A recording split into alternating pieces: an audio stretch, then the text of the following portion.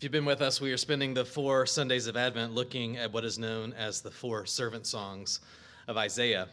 If you're unfamiliar with these are 4 little passages in the latter half of Isaiah. Isaiah 42, 1 through 9, Isaiah 49, 1 through 6, Isaiah 50, 4 through 9, and then Isaiah 52, 13 through 53, 12, which is the most famous of the servant songs. And these servant songs are these places in Isaiah where the author starts talking about this mysterious character known as the servant of the Lord.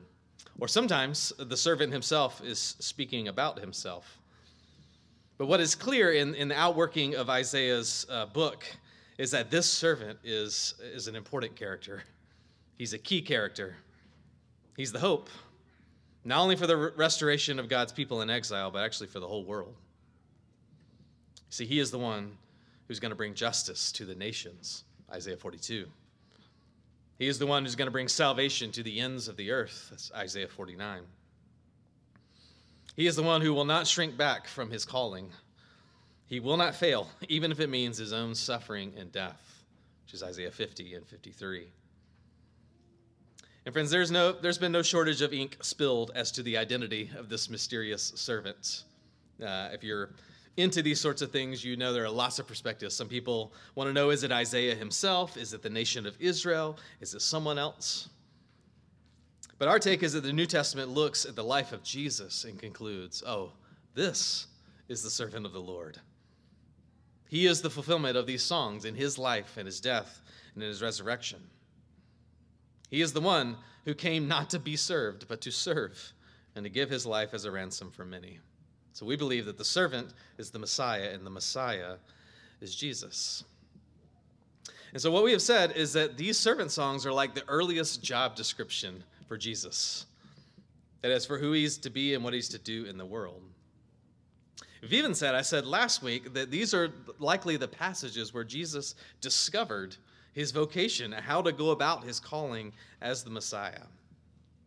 And you might be thinking, because some of you did ask me this, what do you mean discovered his calling? Isn't Jesus God? Doesn't he already know his calling?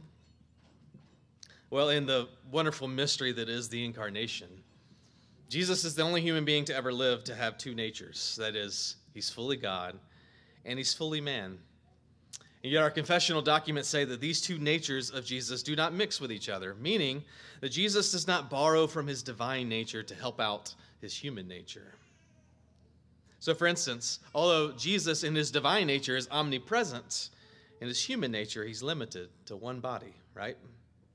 So also, his divine nature is omniscient. He knows all things. And yet his human nature had to grow and to learn like the rest of us. Luke's gospel says that Jesus, the child, he grew in wisdom, in stature, in favor with God and with man. Jesus had to learn to walk, even though he created walking, right? So also, there was a process of Jesus, the human being, learning that he was the Messiah and how he was to go about being the Messiah. And I really do believe that he was immersed in these Old Testament scriptures like every faithful Jewish family. And these passages in Isaiah are the places, I think, where the Spirit revealed to Jesus, this is you. This is how you were to go about your mission. With the gentleness of Isaiah 42. With the scope of Isaiah 49. Not just Israel, but the whole world. And now today, from Isaiah 50, with the dependence and the trust of the model disciple. So, all that said, let's look together today at the 3rd servant song. Would you stand for the reading of God's word?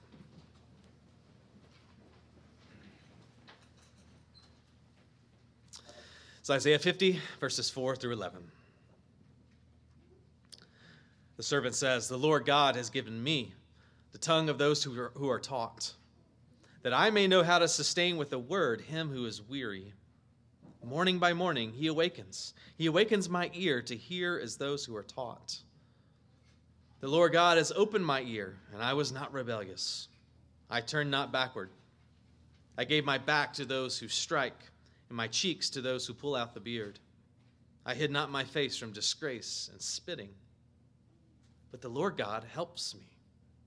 Therefore I have not been disgraced. Therefore I have set my face like flint, and I know that I shall not be put to shame. He who vindicates me is near.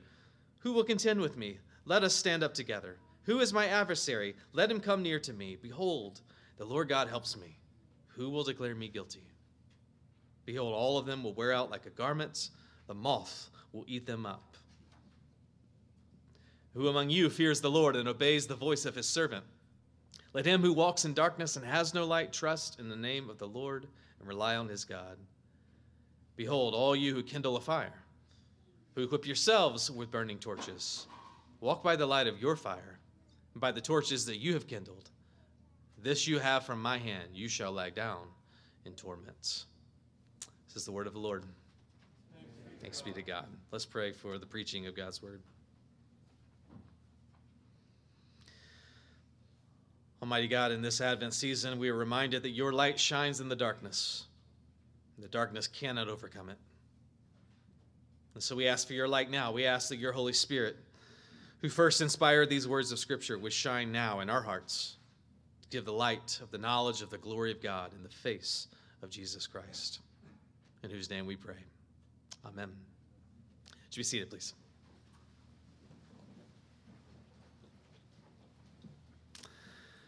Isaiah 50 is telling us that among all the things that Jesus is as the fulfillment of Isaiah 50, he is also a model disciple. He's a model disciple. The servant is the ultimate model of discipleship. He shows us what it's supposed to look like to be a faithful disciple of God. And so, I want you to see two things today from our passage. Number one, what he models for us. And two, what it means for us. So what he models for us and what it means for us. First of all, what does Jesus model for us? Well, in short, everything a disciple is supposed to be. He's like the prototype. He's the example par excellence, as they say. And this is, by the way, this is how we know that the servant in this passage is ultimately pointing to Jesus. Because in Isaiah 50, the servant, again, is speaking autobiographically, so he's talking about himself. And look what he says in verse 5. He says, the Lord God has opened my ear, and I was not rebellious. Now, who else can say that and mean it honestly, right? God spoke to me, and I did exactly what he said. I was not rebellious. Israel cannot say that. In this moment, in this passage, in this book, they are in exile right now precisely because they were rebellious. So they did not open their ears to the word of God. So the servant of Isaiah 50 cannot be Israel. In fact, it can't be any of us. The only person who can say this and not be a liar is Jesus. He's the only one who is perfectly obedient to the will of the Father. He's the only model disciple. And I want you to see that he specifically models for us a few of the most important characteristics of being a disciple. First, notice, he models for us dependence. Dependence. In verse 4, the servant says, the Lord God has given me the tongue of those who are taught. 4 times in this passage, actually, he refers to him as the Lord God. You notice this at the beginning of verse 4, verse 5, verse 7, and verse 9. This is a special name for God. It's a longer title of God's name, Yahweh, and it specifically emphasizes his sovereignty and his superiority. What the servant is saying is, I'm in a discipleship relationship with God, and God is the master. He is the mentor, and I am the mentee. He's the master himself, the Lord God.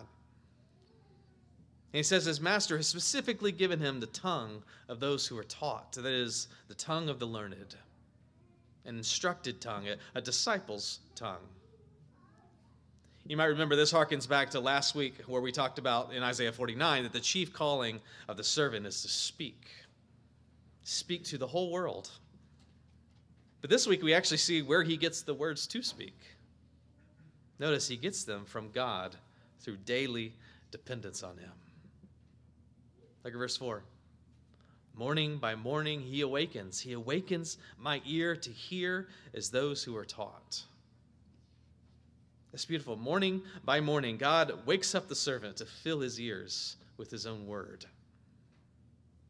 This means that the servant only speaks as one who has first been spoken to. He only teaches as one who has first been taught. He only teaches what has been taught to him. And where does he learn this? He does this through daily communion and dependence upon God. Think of all the times in the Gospels when Jesus withdrew from the crowds. He went away even from his own disciples to be alone with God. One of those examples is Luke 5:15. I love this. It says, "Yet the news about Jesus spread all the more, so that the crowds of people came to hear him and to be healed of their sicknesses. But Jesus often withdrew to lonely places and prayed." In fact, Jesus says in John 12:49 that he does not speak anything of his own authority, but only what the Father has told him to say. And again, how did Jesus know what to say? Because he lived in daily dependence upon God. Morning by morning, his ear was awakened to God to hear as those who are taught. So we see how he learned to speak, what to speak, but we also learn here the purpose of his speaking. I love this. Look at verse 4. "That I may know how to sustain with a word him who is weary." Literally, that I may learn the word that sustains the weary. He learns this word from his daily morning appointment with God. Once again, the heart of the servant, the heart of Jesus, is for the weary, for the bruised reeds, for the faintly burning wicks. And he knows just what to say to the weary soul. He says, "Come to me, all you who are weary and heavy laden, and I will give you rest. Take my yoke upon you and learn from me, for I am gentle and lowly in heart, and you will find rest for your souls." He knows the word for the weary. Second, notice not only his dependence, notice also that he models determination and endurance. Whatever the Lord has asked him to do, he does it with true perseverance. He will not be turned back. Verse 5, "The Lord God has opened my ear, and I was not rebellious. I turned not backward." One pastor interprets this, he's saying, "I did not chicken out. I did not run away from what you asked me to do just because it was hard, just because it was met with opposition or suffering." Verse 6, he says, "I gave my back to those who strike, and my cheeks to those who pull out the beard. I hid not my face from disgrace and spitting." All those things, all those are acts intended to humiliate you. They're intended to make you turn around and abandon the path that you were walking on, but Jesus was not deterred. He set his face like a flint, it is like a rock, towards the cross. He would not shrink back, no matter the opposition, the suffering, or the humiliation. What this means is one pastor says that Jesus has this rare combination of attractive tenderness and unbending strength. Attractive tenderness and unbending strength. He sustains the weary with a word, and he also runs through a brick wall in obedience to God. You probably know this. Some people are tender, some people are strong. Rarely are people tender and strong. But Jesus is both. His gentleness and grit. His endurance is beautiful.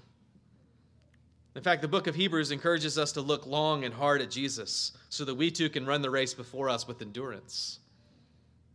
Hebrews 12 says, "Looking to Jesus, the founder and perfecter of our faith, who for the joy that was set before him endured the cross, despising the shame, and is seated at the right hand of the throne of God. Consider him who endured from sinners such hostility against himself, so that you may not grow weary or faint-hearted." Lastly, what does he model for us? He actually models for us in this passage the ultimate mark of Christian discipleship. And what is that mark? His trust. He trusts in the Lord his God to work out everything in the end. In verses 7 to 9, he trusts that in the end he will not be disgraced. He trusts that he will not be put to shame. He trusts that God will vindicate him. He trusts that all his adversaries will wear out like a garment, like a moth-eaten sweater. but the Lord's verdict will endure forever. Verse 9, he says, behold, the Lord God helps me. Who will declare me guilty? Brothers and sisters, this is the ultimate mark of a disciple because his identity is so grounded in what God says about him that it doesn't matter what anybody else says about him. God's verdict is the only one that matters. He says if he has vindicated you, it doesn't matter who else does. Brothers and sisters, this is how you get through the trials and sufferings of life. This is how Jesus got through the trials and suffering of his life, with confidence that if God is for you, who can be against you? And Jesus trusted his Father no matter what. Even when his Father said, you're going to die on a cross for the sins of the whole world, but trust me, I'm going to raise you up 3 days later. He trusted him. And the Lord did what he said. He vindicated him. As you see this model that is set before us, the main point of this first point is just to marvel at the beauty of Jesus as a model disciple. He is everything a disciple is supposed to be. And brothers and sisters, it is a thing to behold. I don't know about you, but I've been watching the Beatles documentary on Disney+. We have Disney Plus because we have 3 kids. But this documentary is pretty amazing. It's by the Oscar-winning director of the Lord of the Rings trilogy, Peter Jackson. Peter Jackson combed through over 60 hours of never-before-seen film footage, and then over 150 hours of audio content. And he got it down to just a mere 8 hours. Okay, it's a 3-part documentary in 8 hours. But it gives us an unparalleled access to the creative process behind the final studio album from the most famous band in the world. And if you watch it, some people find it a little boring. April's like, why are you watching this? This is terribly boring. But I think it's brilliant. Because I'm watching these guys rehearse, and I keep saying I am watching some of the best to ever do it. Maybe the best to ever do it. Do you ever get that feeling when you're watching truly elite musicians or athletes or artists perform, like you're watching greatness? Like you're just lucky to experience this? Friends, that's what it's like watching Jesus fulfill Isaiah 50. He is the best to ever do it. He's the model disciple. He models for us ultimate dependence, ultimate endurance, ultimate trust. He models everything we aspire to be. And it really is beautiful to behold. But secondly, I want to ask today, what does it mean for us? That's what he models for us, but what does it mean for us? And really, this is the most important question of the day for what you do right here at this moment. Because if we just say that it means that we should just follow Jesus' model, then we're missing the main point. If we end here and we say, now go, do likewise, amen, that is not good news. Because as Tim Keller says, Jesus Christ as only an example will crush you. You'll never be able to live up to it. Indeed, it will crush you if Jesus is only your model. Because the truth is, you don't depend on God daily like Jesus did. Neither do I. You don't rise up morning by morning to receive the word of God. We are more like the disciples who went to pray with Jesus in the Garden of Gethsemane and fell asleep on the job. That's me. The truth is, you don't endure with determination through the sufferings of life and the challenges of following Jesus. You and I are more like the Apostle Peter, who turned his back on Jesus and denied even knowing him 3 times. We are rebellious. We chicken out all the time, especially if the stakes are high. It's very easy to get me to turn right around, long before it comes to being struck in the face or someone pulling out my beard. They just got to look at me funny, and I'm out of there. The truth is, friends, we don't trust God like Jesus did. Like Thomas, we doubt him. We demand proofs and evidence rather than trusting the word of God. And friends, because we don't trust God to work things out in the end, we live these lives of anxiety and fear Because we feel like it's all up to us. Because we don't believe that God is for us, then it really, really matters who else is for us. Whether it's our parents, or that boy, or that girl, or the boss. We can't sleep at night if someone is against us. Because we don't trust in God's vindication. We spend our lives trying to vindicate ourselves. You get it? Jesus Christ is only an example will crush you. You'll never be able to live up to it. But, the quote continues, but Jesus Christ as the Lamb will save you.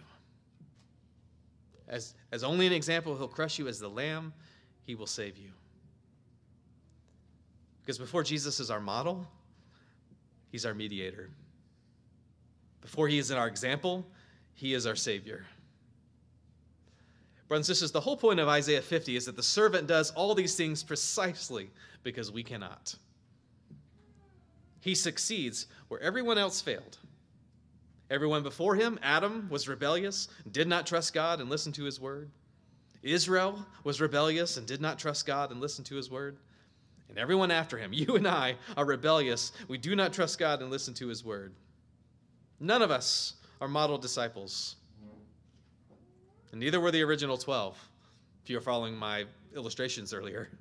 All of them were doubters and deniers, betrayers and bystanders. But friends, thanks be to God. The good news is that your status before God is not based on your performance as a disciple, but on his. The gospel is not go and do likewise, but because you can't and you don't do likewise, he did it for you. He lived a life that you should have lived as a model disciple, but you get the credit for it. He died the death that we deserved for our failures as disciples. He rose again in victory over our greatest adversary. And friends, if you turn from your sins and you place your trust in all that Jesus is and did for you, that you can say, like verse 9, behold, the Lord God helps me. Who will declare me guilty? Or with the Apostle Paul in Romans 8, if God is for us, who can be against us? Who shall bring any charge against God's elect? It is God who justifies. Who is to condemn? Christ Jesus is the one who died. More than that, who was raised. He was at the right hand of God, who indeed is interceding for us. Friends, if you believe this, you will have a vindication, a validation at the center of your life that will more and more free you from needing validation from anyone else. See, what does this mean for us? First, Jesus is your Savior, and only then is he your model. Savior first, and then a model. Because now, with a new heart that you've been given by God, a heart of flesh, and with this new spirit that has been put within you, now you return and you seek to follow Jesus' example. But not in order to earn God's favor, because you already have it in Christ, out of grateful obedience. Now you follow the how much more principle. What I mean by that? Well, if Jesus was dependent on his Father and needed to commune with him every day, how much more do we need to do the same? If Jesus didn't speak to others before first speaking with God, how much more do we need to do the same?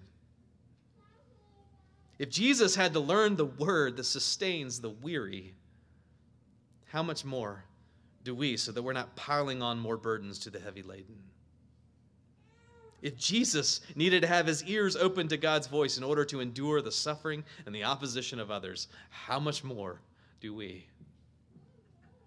And if Jesus needed to trust in the vindication of his Father in order to overcome the lies of the world, how much more do we? Friends, that's essentially how our passage concludes in verses 10 and 11. The servant actually concludes speaking in verse 9. And now the author steps back in, and he invites us specifically out of the sin of self-sufficiency and into a trusting dependence on the same God that the servant trusts. He says, if you live by his light, you will have hope even in the darkness. You will have a peace that passes all understanding. But he says, if you live by your own light, by your own torch, by your own self-sufficiency, if you try to deal with life's darkness on your own, it will only end in grief. He calls you to trust in the same way that the servant did. Brothers and sisters, I saw a model disciple this week, and an 18-year-old girl named Shelby Houston. I've never met Shelby. I don't know her. But I came across a eulogy that she gave at her father's funeral this past week. Her father was named Richard Houston. He was a 21-year veteran in a Texas police department. He was killed in the line of duty earlier in December while responding to a domestic disturbance call. He left behind a wife and 3 kids, including Shelby. I don't know if you've seen this on social media. If you haven't, you need to go look it up. In her eulogy, Shelby said that because growing up in a police family, she had heard of other families who had lost members in the line of duty, but she didn't know how she would feel when it happened to her. And she said she felt anger and sadness and grief and confusion. And part of her wish is she could despise the man who killed her father. But she says she can't get her heart to hate him. Listen to her powerful words. All I can do is I find myself hoping and praying for this man to truly know Jesus. I thought this might change as the man continued to live, but when I heard the news that he was in stable condition, part of me was relieved. My prayer is that someday down the road, I get to spend some time with the man who shot my father. Not to scream at him, not to yell at him, not to scold him, but to simply tell him about Jesus. Friends, there's only one place that you learn how to respond to a tragedy like this. It's from the one who took our tragedy upon himself. If he has forgiven the massive debt of our sin, how much more should we forgive others, even when the debt seems insurmountable? Brothers and sisters, first, Jesus is a model disciple for us, that is, in place of us. And then he is a model disciple through us by the power of the Holy Spirit, like he was for Shelby, like he was for all who called upon the name of the Lord. Amen. Let's pray. Let's ask God to help us.